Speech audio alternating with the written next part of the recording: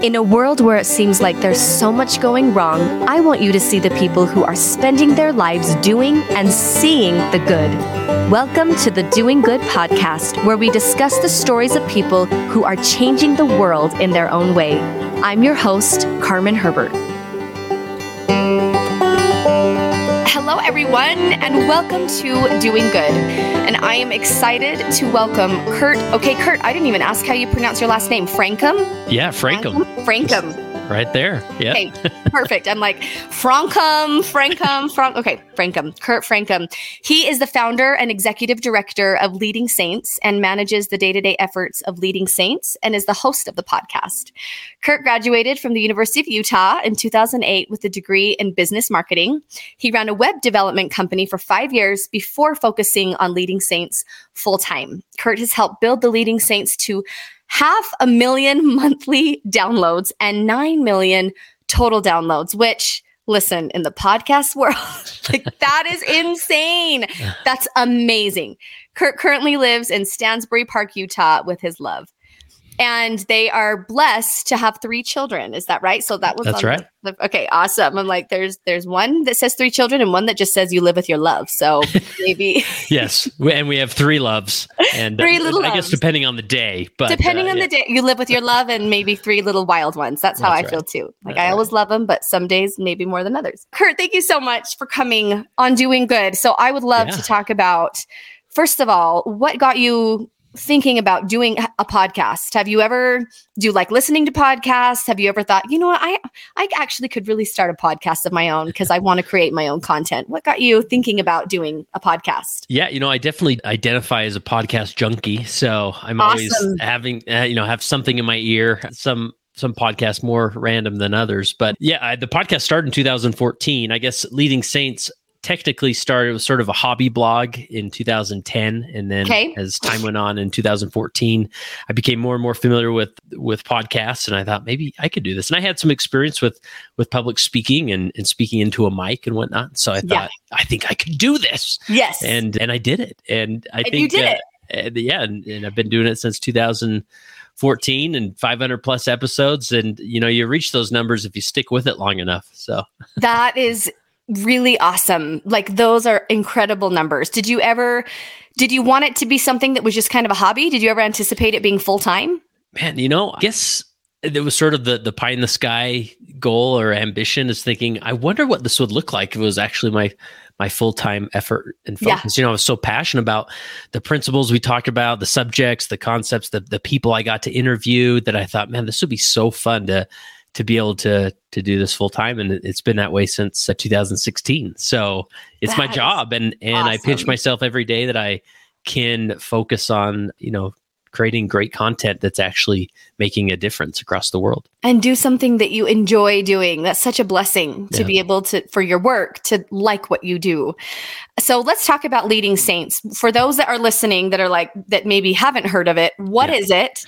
Tell us kind of the premise and how you came up with the concept and the content for Leading Saints. Yeah. So Leading Saints, a lot of people know us as a podcast, but we're actually a nonprofit organization that has a podcast. So our mission and focus is to help Latter-day Saints be better prepared to lead. Now, naturally, when we think about leadership in the context of church, our mind goes to leadership callings, right? And maybe, I know I've had a chance to serve in various leadership callings, and they're difficult, they're tricky at times, but really the principles and concepts we discuss through Leading Saints, the content we create, is applicable to any individual and any leadership calling. I've hear from, just the other day, talked with a CPA who says, I use the concepts and principles all the time in my job, running my business, So though we talk about it in the context of a church Latter-day Saint experience, these principles are universal and can help anywhere. And so what we see ourselves, just a content producer, just like Deseret Book produces content for Latter-day Saints. Yeah. We produce content for Latter-day Saints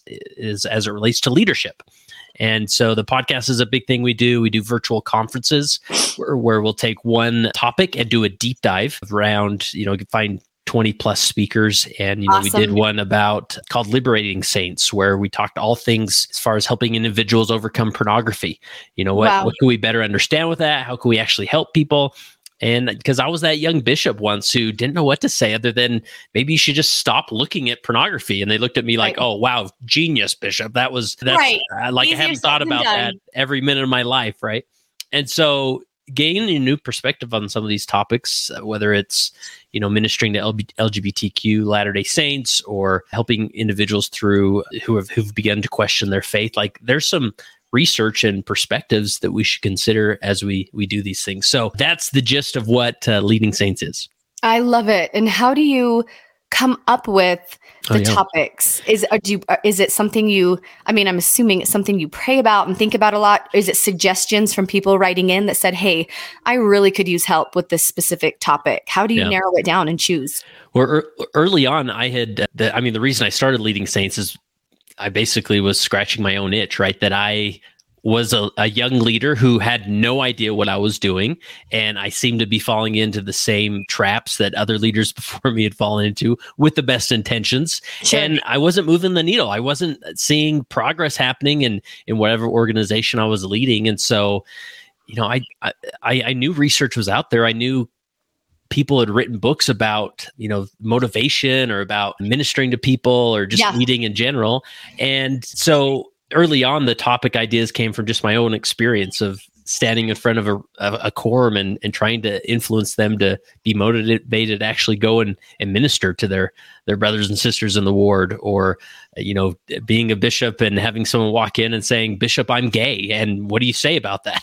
Right. And I didn't know what to say about it. Right. And so early on, it was just, concepts or questions that would come up in my own life. And then I would go out and find resources and then interview them and then put it out there for the world to see. And now it's, we send out an email.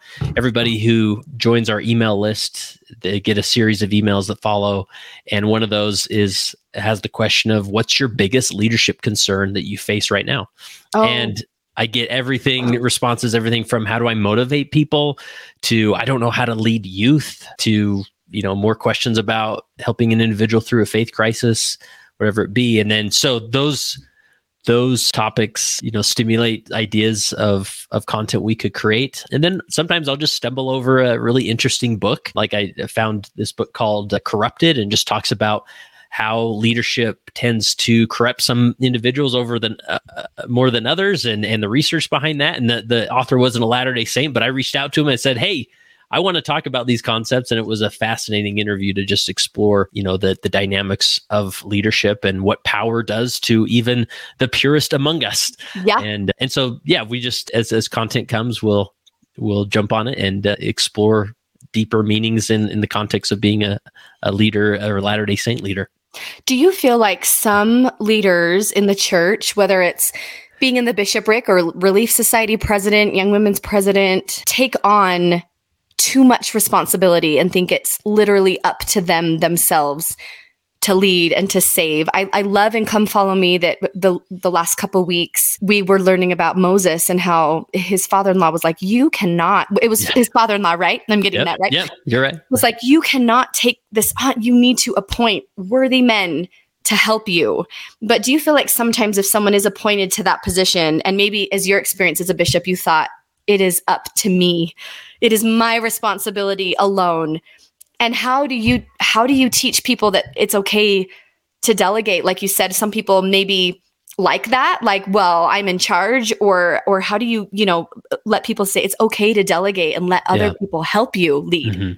Yeah, this is a fascinating concept, and typically you'll hear this encouragement in our faith community of, you've got to delegate as a leader. You shouldn't take it all on. It's typically the bishop or the Relief Society president who's just like put it on his or her shoulders and is trying to just will success into existence. Yes, and so it's easy to bang that drum of you got to delegate more, but I think there's a lot going on deeper under the surface that maybe you don't consider. So, and it begins with really a question that we're all born with to some extent of, do I have what it takes? Especially men, they are trying to answer that question from the moment they are born. There's a great book called Wild at Heart by a Christian author named John Eldredge. I've actually interviewed him before, and he explores this concept. It's at our roots of our creation. And for women, it's, am I worthy? Do people see me? Do I have a place in this world, right? Yep.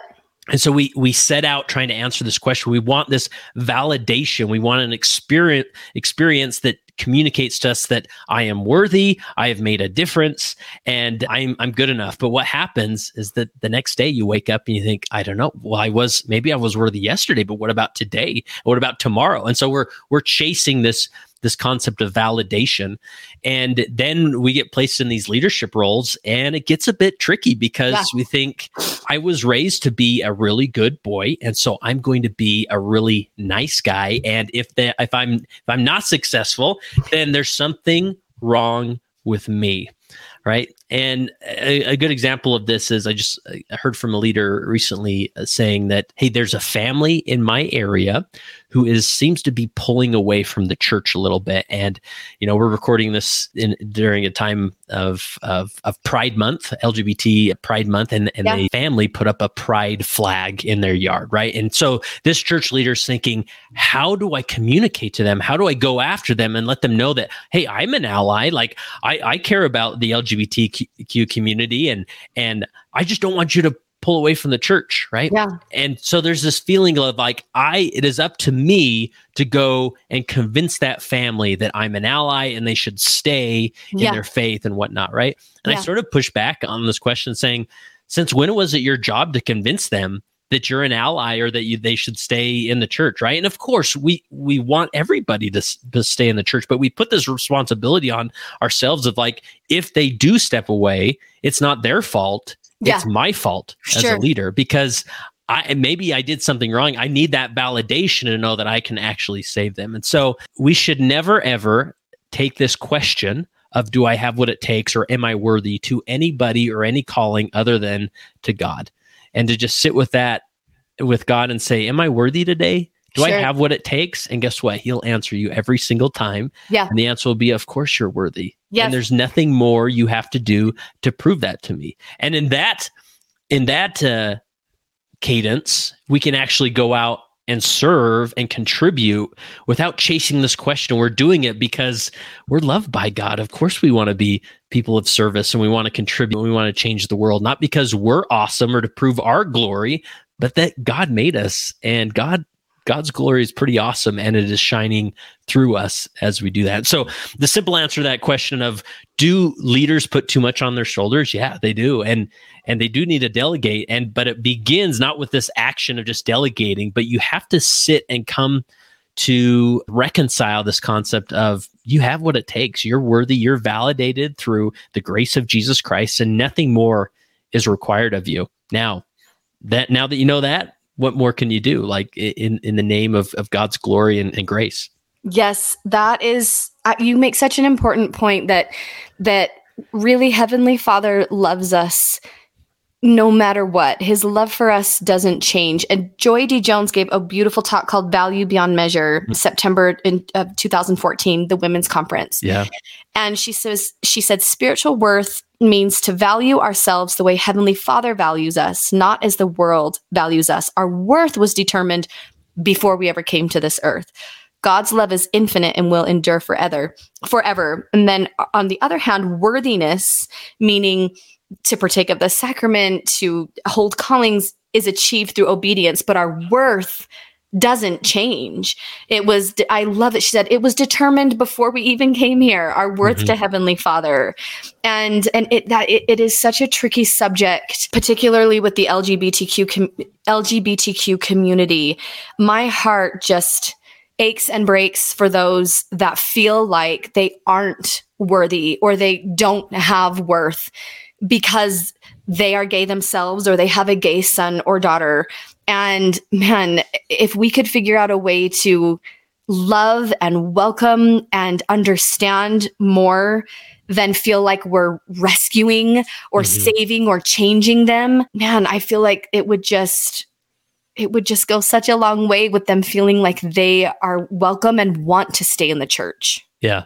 And it really goes, it goes down to the first principle of the gospel, which is faith in Jesus Christ. But I believe that there's a first principle of the gospel, which is acceptance, faith in Jesus Christ, that he fully accepts you now, currently, with no other effort that is required of you. And this is where it gets like we worship a God of paradox. And this is where it gets a little tricky because we think, well, I don't necessarily want to communicate to my gay son or daughter or my addicted son that I accept them, because what if that enables them to like not change, right? But this is the paradox of acceptance. And I have this quote hanging in my office by Carl Rogers. He says, "The curious paradox is that when I accept myself just as I am, then I can change." And I tweak that a little bit. That the curious paradox is that when I realize that Jesus Christ accepts me currently as I am,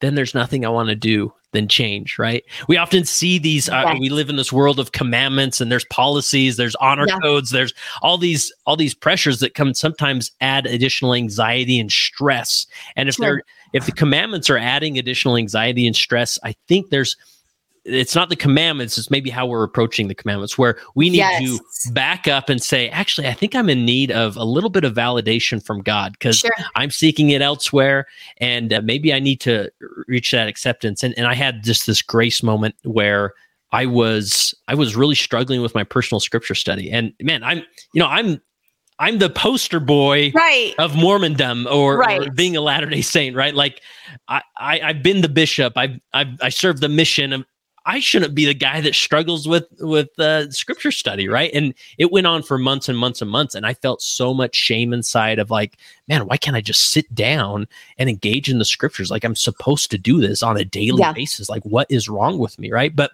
now I found out later that I really believe God removed any value that I could find in scripture study because he had a deeper lesson to teach me.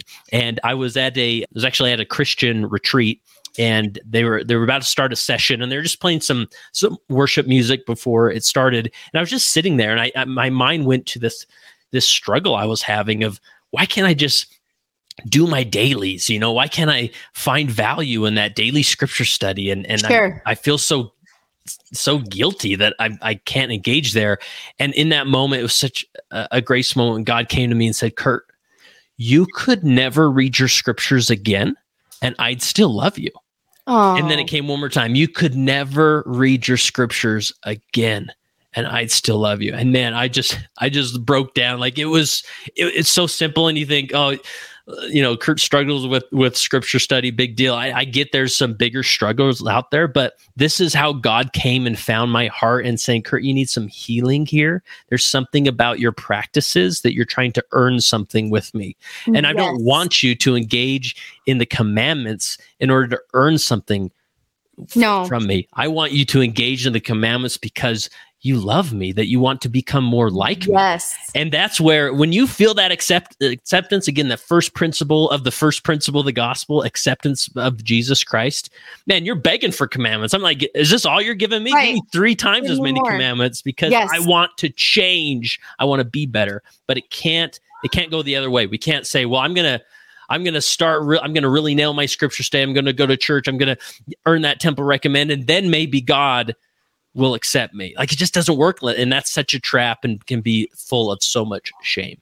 Spot on. And I have 2 thoughts when you were talking. The first one, and I tell this to young women, I have 4 boys. So I'm in Young Women's right now, and I feel like they are all my daughters. And so I don't obviously talk to my boys about modesty and, kissing boys and things, like all the dating stuff, like being good with boys. It's so different, girls and boys, and what we discuss. And of course, morality and chastity works both ways. And some people would argue modesty works, with boys too. But the fact is we have different body parts, and it's just different. It just is. It is. And what I tell my girls that I work with and that I teach and that I love is, it isn't about the hem length of your skirt. It's not about the tank top. It's not about the bikini.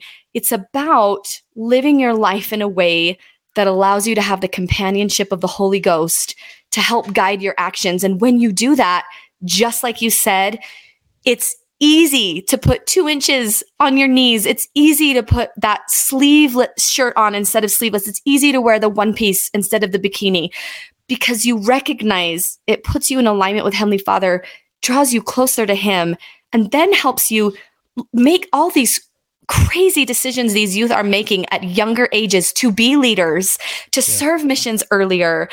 these choices they have to make, and the world's voices are so loud that the more we can be in alignment with Heavenly Father and Jesus Christ, it's like you want to do those things. You want to not watch those inappropriate shows or read those books or date before you're 16, not because it's a rule and you're good for doing it, but because you recognize the blessings that come to your life and the closeness you feel when you live your life that way. And if you can change your mindset, instead of you're a bad person for being a modest, or you're a bad person, no, Heavenly Father loves you no matter what. It's not about that. It's not about the what, it's about the why. And that can totally change your perspective on obeying the commandments and doing what you're supposed to be doing and wanting more guidance, because then you have more of Heavenly Father in your life. Yeah. And who doesn't need more Jesus in their life? I do, for sure. Amen. The second thing that I thought of was when you said our God is a God of paradox. It is so interesting to me. The very first thing we learn about in the temple is the dual commandment, that don't eat the fruit, but you need to procreate and multiply and replenish the earth. And they're completely different. You can't do both. And so sometimes when I think, particularly with the sweet LGBTQ community, and I have family members and friends that are gay and lesbian, and I think about this dual commandment a lot and how Adam and Eve made this choice, but they were both commandments. So if they would have chose not to, were they still obeying a commandment? We wouldn't have come to earth, but would they still be obeying God? And so this choice that they're given, I think about LGBTQ who are coming to church still, and it makes me emotional, and doing their best. And the commandment is, they don't get married, and I don't understand that, but there are two different things. Like, we love you how you are, and Heavenly Father made you who you are. And my friend Charlie Bird talks about a moment in the temple where he feels like Heavenly Father told him, I made you exactly the way you are, and I love you the way you are. And he's like, well, then what's my mission and purpose if I can't get married and I can't have a family, but you made me this way and I don't understand all of it. But if it's, sometimes I think, well, maybe there's two different things, and we have agency, and we don't know how they both connect, and we make choices in this life, and who knows what the next will look like. But when we are aligning ourselves with the commandments and doing what we're trying our best, that we'll be able to feel Heavenly Father's love and acceptance for us no matter what's going on in our life. And I just have to think there's something bigger. There's a bigger purpose. There's a bigger reason. And someday we're going to know. We're going to know what that is. And it's hard. I'm not saying it's easy. And it's like, well, just know that Heavenly Father loves you, because it would be hard to go your whole life thinking, well, so am I just going to be single? Is that the commandment? Is that what I'm going to do? I don't know. I don't have questions or answers to those hard questions. Yeah. But it does help to know that sometimes there's two different things that seem like these don't go at all, but they're both commandments. And how does this work? That sometimes gives me peace to think, well, sometimes Heavenly Father says two different things, and we just do what he's asking us to do now. Yeah. What are your thoughts on that? Yeah, no, that's this concept of paradox. We often, our mortal brains think, well, I got to choose one or the other, right? Yeah. And or else. And what's the right one? Yeah, what's the right one? And how can, if I choose God and his gospel with these commandments, like, how can I be happy, right? And again, these are tough situations, and people make different decisions and whatnot. But faith, as a going back to leadership or as a faith community, the faith in all this is, do you have the faith to say to somebody, Charlie, you could be gay the rest of your life and even make decisions I don't agree with, and I still love you. Like, there's a place for you in our faith community. And that's where we sometimes get uneasy, thinking, well, we don't want to come across that we're condoning anything. Like, no. That's where the faith comes in. You have to have faith that maybe some people will interpret your actions that you're actually condoning something. But in your heart that you're extending acceptance, just like Jesus Christ has extended acceptance to you. And then they may feel that much more comfortable sitting in the pew. And the more they're in the pew, they may be that much closer to having a divine interaction where they feel that acceptance from God. Because again, that's where the truest place of validation can come, is from God. And then they think, maybe there's more I can do to change. I love that thought. The more they're in an environment where they feel love and feel the Spirit, then the more they're able to maybe make changes in their life or feel accepted. So Kurt, I would love to talk to you about missionaries and our boy. So I have 4 boys, one who just came in here and interrupted our podcast, my little guy, Benson. And so because now they go into young men's, the year they turn 12, my little barely 11-year-old who turned 11 in October was a deacon in January because, he turns 12 at the end of this year. And I feel like Heavenly Father is expecting more from children earlier. And they're taking on more responsibility, preparing to be leaders earlier in life. And my oldest was Deacon's Quorum president as soon as he turned 11. His birthday was in December. Oh, cool. And I'm like, he's in elementary school. Like, he's in 5th grade and he's Deacon's Now Quorum he's president. a key holder. Yes. And he holds keys. And I'm like, what in the world? It was wild to me as a mom. Like, this is really wild to me as this child has all these big responsibilities and leadership roles in the church. And it was also really neat for me to see the responsibility that he felt in that role and how seriously he took that and made lots of mistakes and forgot to call people for activities and all that, but also was trying to get to church on time and have people set up the sacrament and was there serving every week. And so preparing for missionary service, which now can be done at 18 for boys and 19 for girls. Do you talk about that a lot in your podcast? And how does learning to be a leader younger help these men and young women leave their homes and serve missions and bring people to the gospel? Yeah, man, what a great question. So obviously I love our tradition in the church, and, I'll admit it's maybe a little more prominent with the young men than the young women, but there's various things we can do, as as young women, to help them feel that leadership, role so that they can grow and learn from it.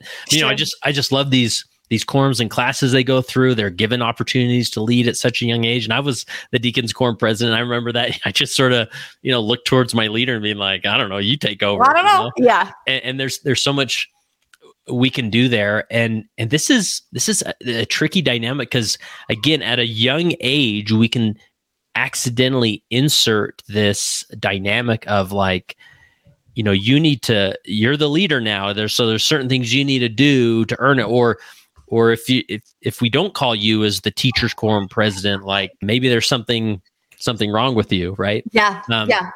And then going towards mission, I think just, there's some cultures and governments who require like military service, right? Like when you turn 18, you got to enroll, sure, enlist in the military, and you see individuals who serve in the military who have great transformational sanctifying experiences because of that really difficult experience. Yeah.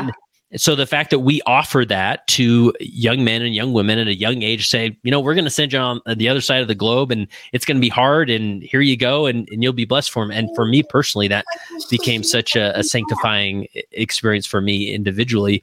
But I think, we hear a lot from President Nelson about the covenant path. We also hear a lot from him about missionary work.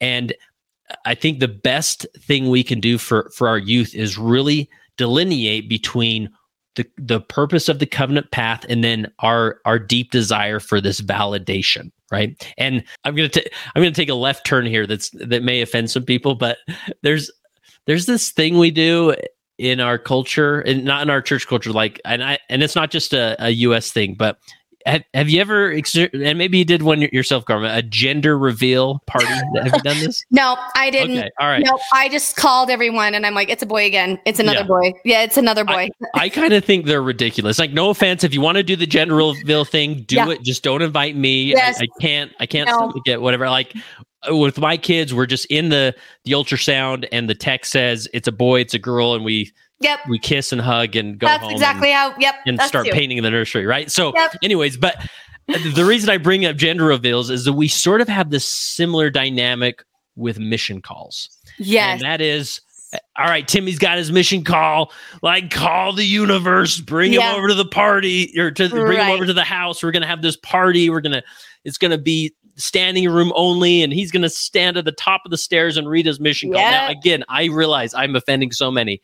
I don't like the mission call thing because it emphasizes the validation of the mission experience rather than just the mission experience as a wonderful opportunity. So true. When my daughter or son grow up and get a mission call, they can do whatever they want. If they want to do the mission call thing, I'm not going to be like, no, you can't do that. But I'll say, hey, listen, why don't you take a time and go and go somewhere? Maybe go hike up the mountain and open your mission call and just be there with God and benefit from it, right? Yes. And so, because the real focus where people should be gathering and cheering is the temple ordinance. Like this is the saving ordinance, right? Yes. So if we can come together as a community and say, okay, that was fun in the past. Let's stop doing that, but focus on the temple, right? And how can we celebrate the fact that they're taking that step? Because I have an awesome nephew who I deeply love who isn't serving a mission, and he's mission age, but he recently went through the temple.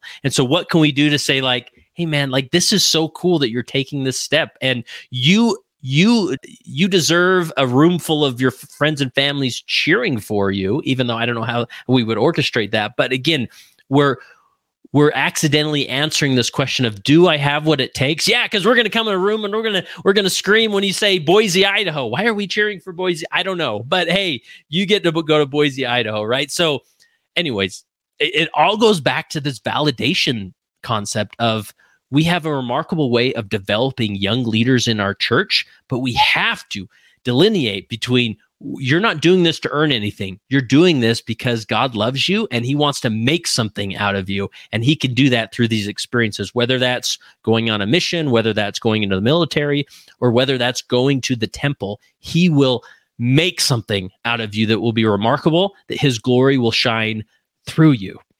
I love that so much. And I think it's so important to remember that. And missions are wonderful. And I know people get so excited about the choices their kids are making and they're celebrated, but they are hard. I mean, they are so hard. And it is like, I had, a niece go to Australia, and then I had one go to Florida. And it's funny that it's almost like, yay, like Australian Mandarin speaking. That's like, oh, yay. And it's like, but it's not about where it's she's serving the Lord for a year and a half. And same thing. And it's like the place that's celebrated, or like, wow, look where you were called, and the emphasis on that versus, like you said, obeying the Lord and doing something that and for boys, priesthood duties, and for girls, if they feel called to do it, just making that sacrifice of serving the Lord and having him make you into something. Because wherever you are for 2 years, if you are dedicated to serving and doing humanitarian work, Heavenly Father is going to change you and make you something incredible. I did not serve a mission. I was on American Idol during that age. And so, but I was able to share the gospel and talk about my standards and beliefs. And I feel like that was kind of a mini mission. I wasn't called to it, but it was something that completely changed me and changed the trajectory of my life, realizing who I was and watching how Heavenly Father used my talents to bring others to the gospel, not to be famous, because I didn't, and everything fizzled after. And I went to Nashville and did stuff, and then became a mom, and this is what I do now. But using my talents for a different purpose. And I think he uses all of our talents, which is kind of the whole purpose of this podcast, is to build up and establish the kingdom of God and of Zion, and to help others along their journey. And not saying that you don't go for the stars and achieve big things and be as amazing as Heavenly Father wants and needs you to be, but it's not for you. Like it's for others, and it's for him. And when you can realize that, he can just make so much more of your life than you could ever dream. Yeah, that's the remarkable thing about our God, is that he can. You pick the path, whatever path you like, test me. You go on the path where you don't serve a mission, or maybe you leave the church for 10 years or so, or whatever. Like, you go ahead and test me.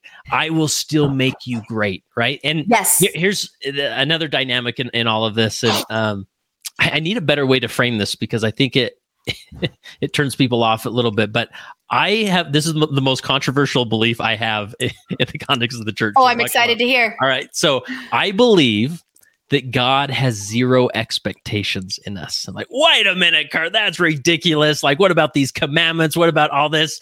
That, he's prodding us, right? But now hear me out, okay?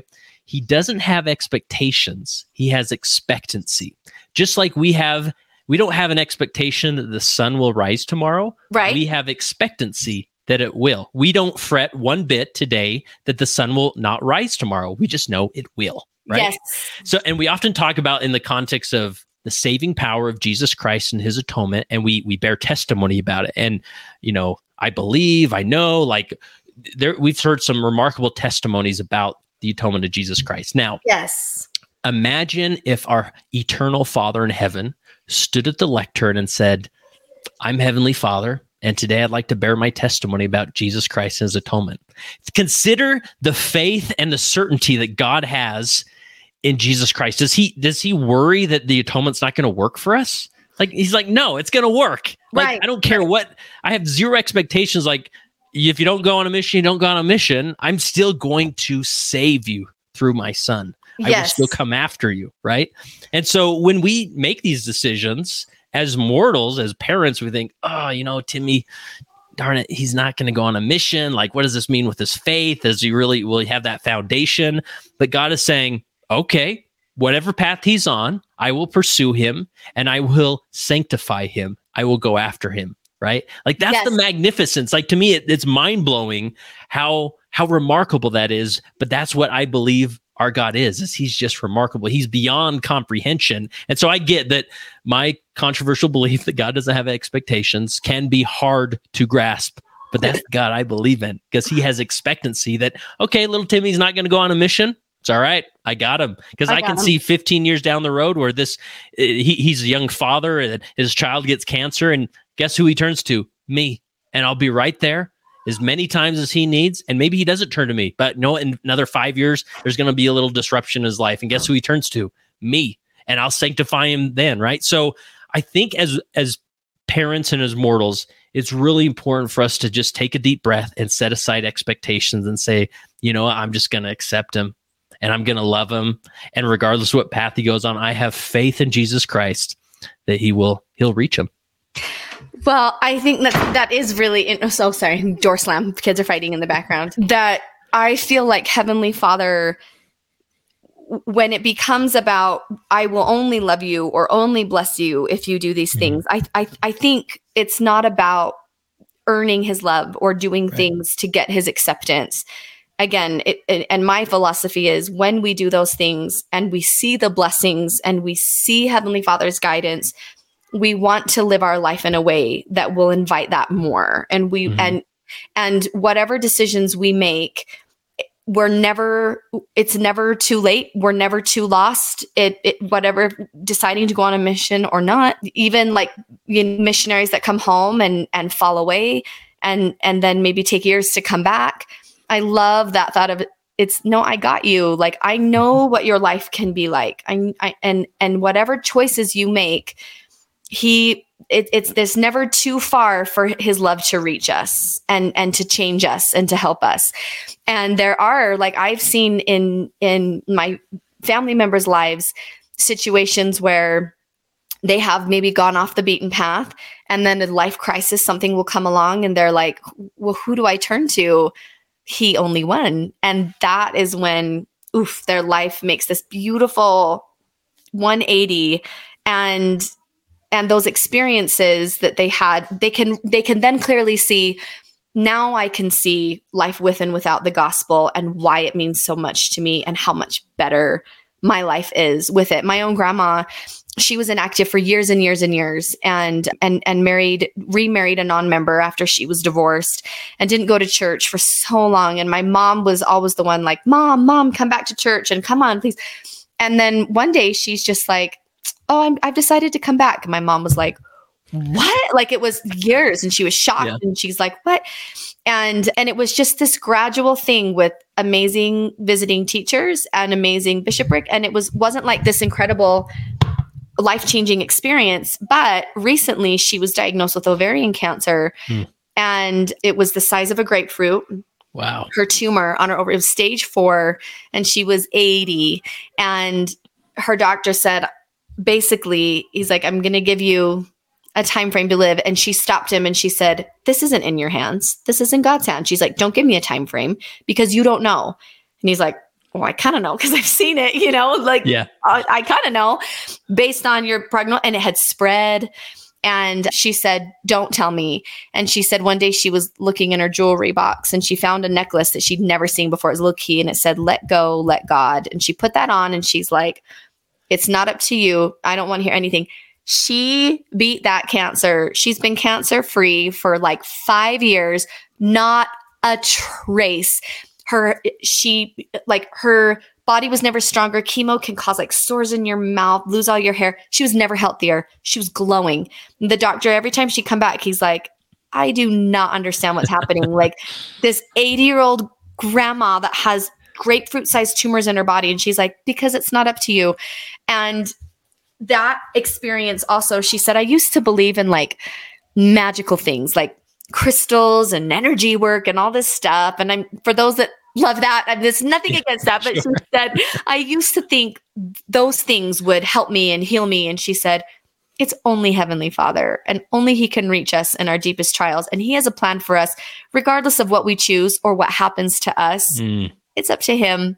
Yeah. And her faith, going from everything she's been through in her life and watching my sweet old grandma at 85 figure something out, that it's been such an incredible experience for us and to watch her go through that and have her faith strengthened that took a whole lifetime to kind of be like, it doesn't matter. Heavenly Father's got us. Like you said, yeah. He's got you.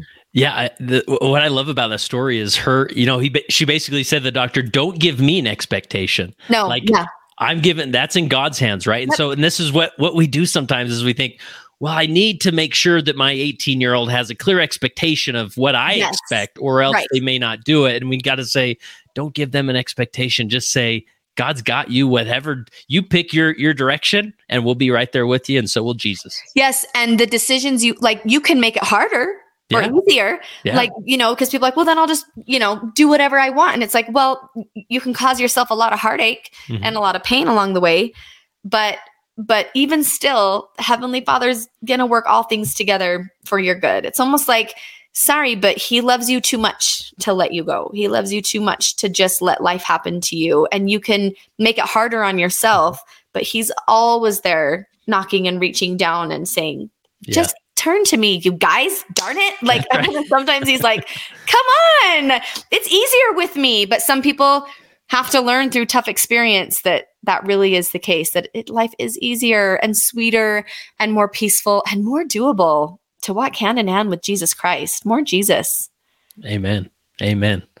Kurt, thank you so much for taking the time to come on Doing Good and for all the good that you are doing with Leading Saints. So tell people where they can go for more content like this and learn more about your foundation and everything that you're doing.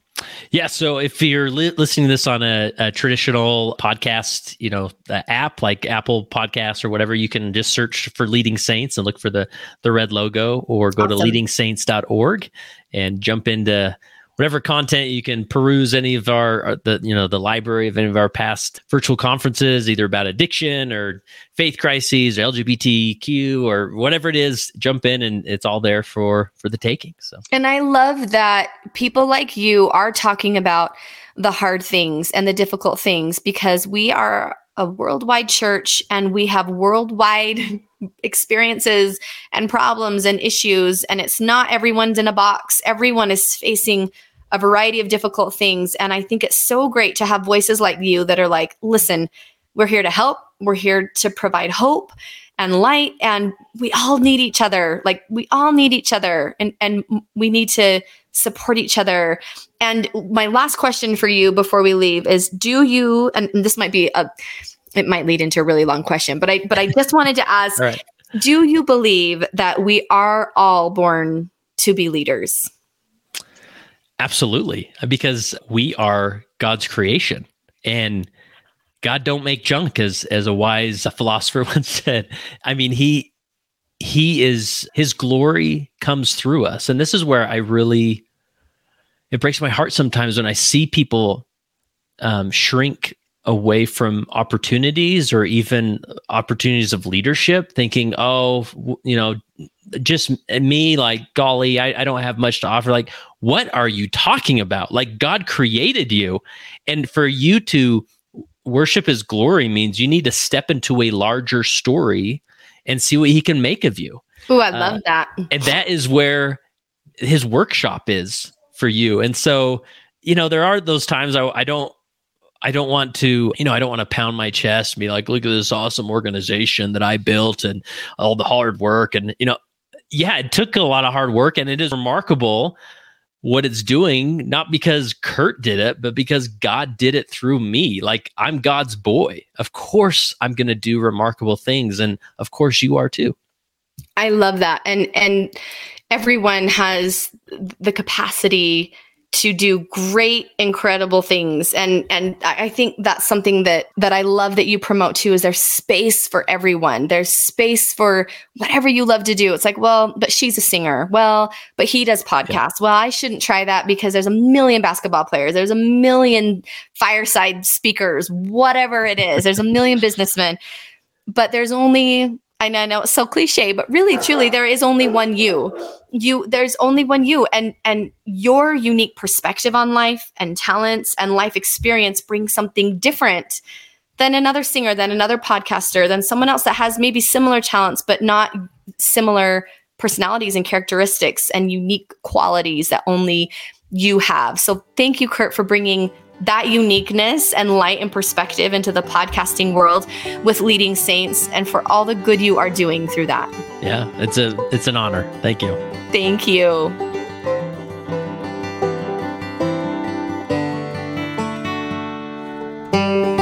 I am Carmen Herbert, and I'm so excited to tell you about an amazing app that my whole family loves. It's called Our Turtle House, and it's full of literally thousands of hours of full-length talks, just like the old talk on CDs or talk on tapes, from some of your favorite Latter-day Saints speakers like John Bytheway, Mick Johnson, Hank Smith, me, and a ton more. Plus, there's podcasts, firesides, devotionals, come follow me resources, and entertaining content your whole family will enjoy, truly, all in one little app. And you can use promo code DOINGGOOD, all one word, at checkout, and you get a full month free. So check it out and sign up at ourturtlehouse.com. See you soon.